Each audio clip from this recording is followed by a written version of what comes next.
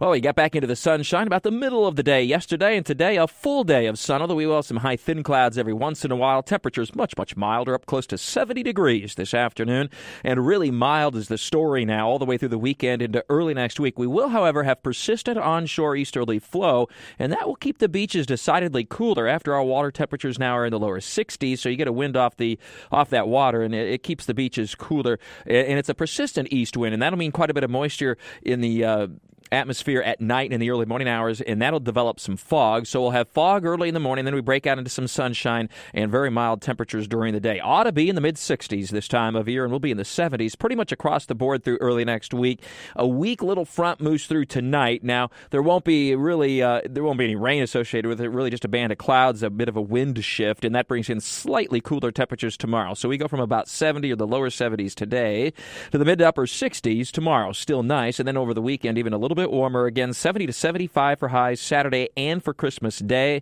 Again, beaches a little cooler, and then that pattern continues right into the early part of next week with some fog early in the morning and then sunshine and temperatures in the 70s.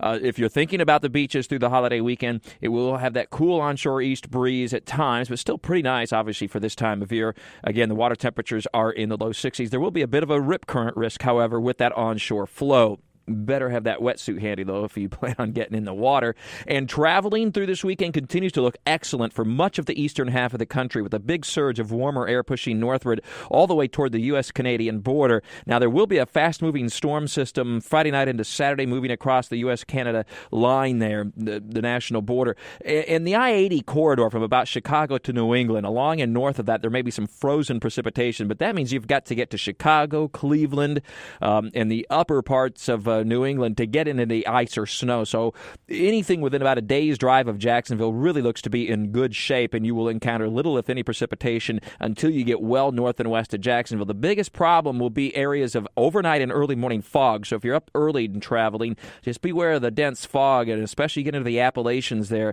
may be dense fog until 9, 10, 11 o'clock in the morning. So that will be of concern, but otherwise, it's good travel weather, even through the mountainous regions of to our north of Tennessee and the western Carolinas. There won't even be much in the way of the temperatures dipping to even near freezing there. So good travel conditions. There will be a major Christmas storm through the Midwest, but that, again, will impact areas well to the north and west of Jacksonville. But the interesting part of that is there may be severe weather in the form of high winds and even tornadoes for parts of the Plain States and Midwest that were hit by the Arctic chill just 1 week ago. That front, by the way, will approach our area about the middle of next week, but probably, again, weakening very quickly as it moves in, much like the last several. With all your weather all the time, I'm Chief Meteorologist Mike Burrish from the CBS 47 at Fox 30 Action News Jack's First Alert Weather Center for News 104.5 WOKV.